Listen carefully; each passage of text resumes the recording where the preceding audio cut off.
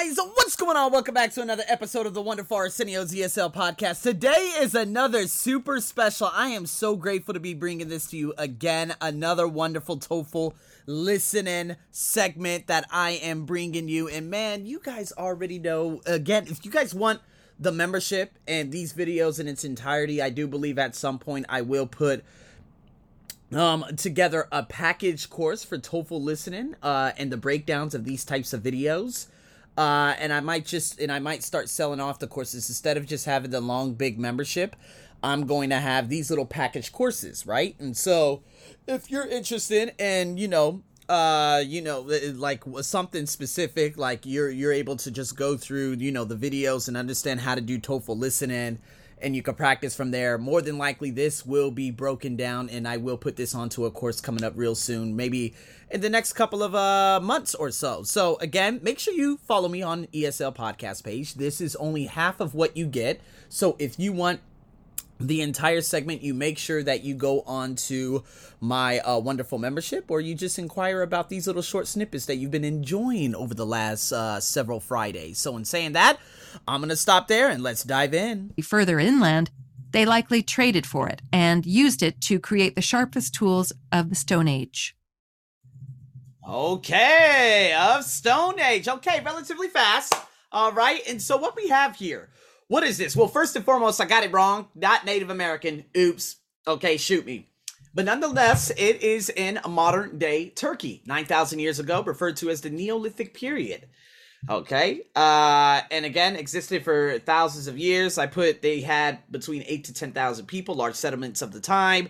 This was referred to as the Stone Age. There were no metals, but everything was built and accomplished using stone tools and wood. Okay, organic materials, but not any kind. It was in regards to obsidian, right? They're not like other rocks. Okay, it comes from volcanic blackstone is what I wrote down, comparable to glass.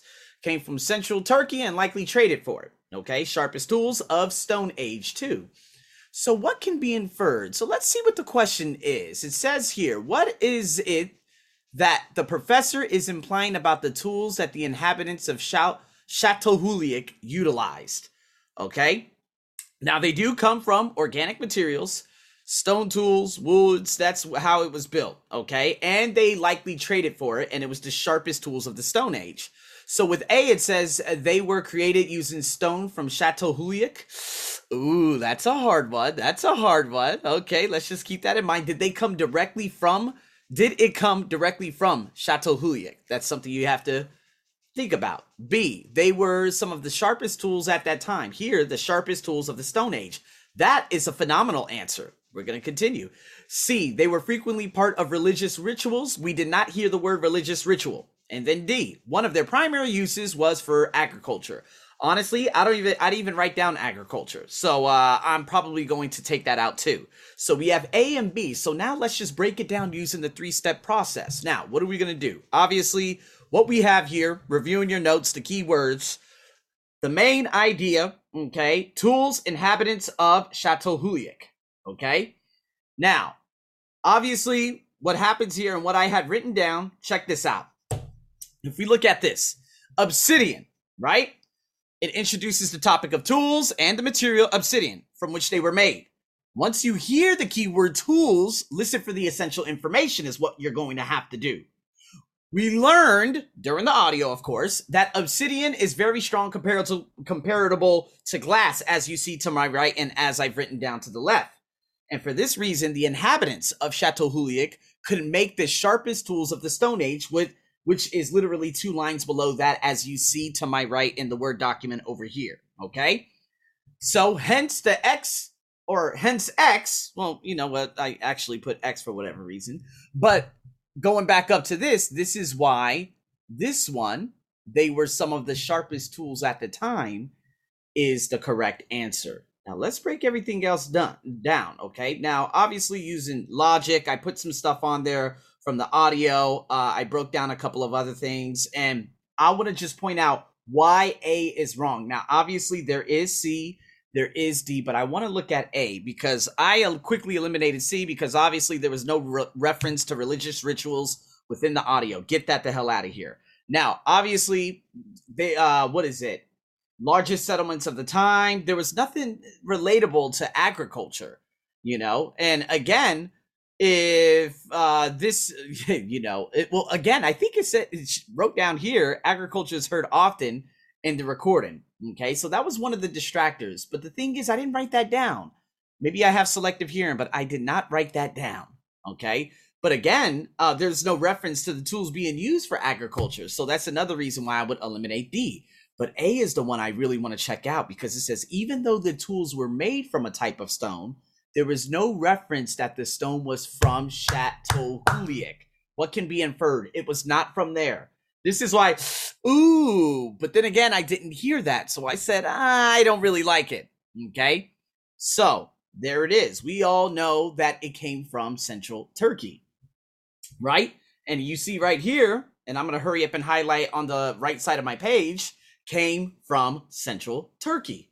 See what I mean? So comparable to glass, obviously still referencing obsidian, and then it goes straight into came from Central Turkey. There's no reference to Çatalhöyük. Get what I mean? So in saying that, what we're going to do, you could again read a lot of this obviously on the membership, which I've done. That is for you to do, okay? And now we're going to get into spectroscopy. All right, so let's hurry up and break this one down, and then you guys are going to have the last one to do by yourself. So here we go. 3, 2, and 1, people. You might not know this, but astronomy wouldn't have evolved into the science that it is today without the development of spectroscopy. Essentially, spectroscopy is the study of spectra and spectral lines of light. More specifically, this refers to the light of the stars. This discipline enables us to analyze and study the light that the stars emit. Through the analysis of this light, we're able to determine the distance of stars from the Earth, to identify what they're made of, and establish their chemical composition. Let's take a step back before we delve deeper into that. When passing a beam of sunlight through a crystal prism, a spectrum of light appears, which looks like a rainbow. We refer to this band of rainbow colors that is visible to our human eyes as visible light. It is arguable that the most important kind of spectroscopy is visible light spectroscopy. Can anyone provide the scientific term for visible light? I'm sure everyone could, because you all completed the reading assigned for today. Optical radiation? But isn't radiation dangerous? Well, yes and no. The element uranium emits radiation that is dangerous. But as a general term, the definition of radiation is anything that is spreading away from its source. Thus, optical radiation is simply visible light energy spreading out, radiating. Going back to our spectrum of a beam of sunlight looking like the colors bleeding into one another without interruption, it looks like a band. Does anyone know what happens if we were to magnify the sunlight spectrum? Perhaps you all didn't read this week's chapter. You'd see what are called spectral lines, which are created from dark lines interrupting the spectrum. If the spectrum of sunlight is magnified even more, there would be more than 100,000 spectral lines. While they might appear to be randomly placed, they actually form several distinct patterns. What is more, the colors would be the exact same if you were to look at the spectrum of another star. However, the patterns would be different because the spectral lines would break at varying spots. A different chemical element is represented by a different pattern, and thus different patterns of spectral lines indicate that the star has a different chemical composition. Which spectral pattern pairs with which element? By looking at library of sorts. Through flame tests, a spectroscopic library of elements, so to speak, was formulated. It involves a known element, like iron, being heated in a pure gas flame to the point at which it radiates light. Then the light is passed through a prism, which breaks it up into a spectrum, from which a kind of chemical footprint that matches the element in the form of a unique pattern material. And here's the interruption, people. That's right. I jumped on in here. I scared you. And now we are finished with this specific one. Again, I just want to say thank you so much for listening into this wonderful, nice little segment. If you guys want the full thing, if you want the full, the whole thing, ask me about having a TOEFL listening course, okay? And I'm definitely going to put that on my to-do list as soon as possible, rather than just having one big bulk of a membership, So in saying that, thank you so much for tuning in, and I'll be seeing you guys very soon. I'm your host, as always, over and out.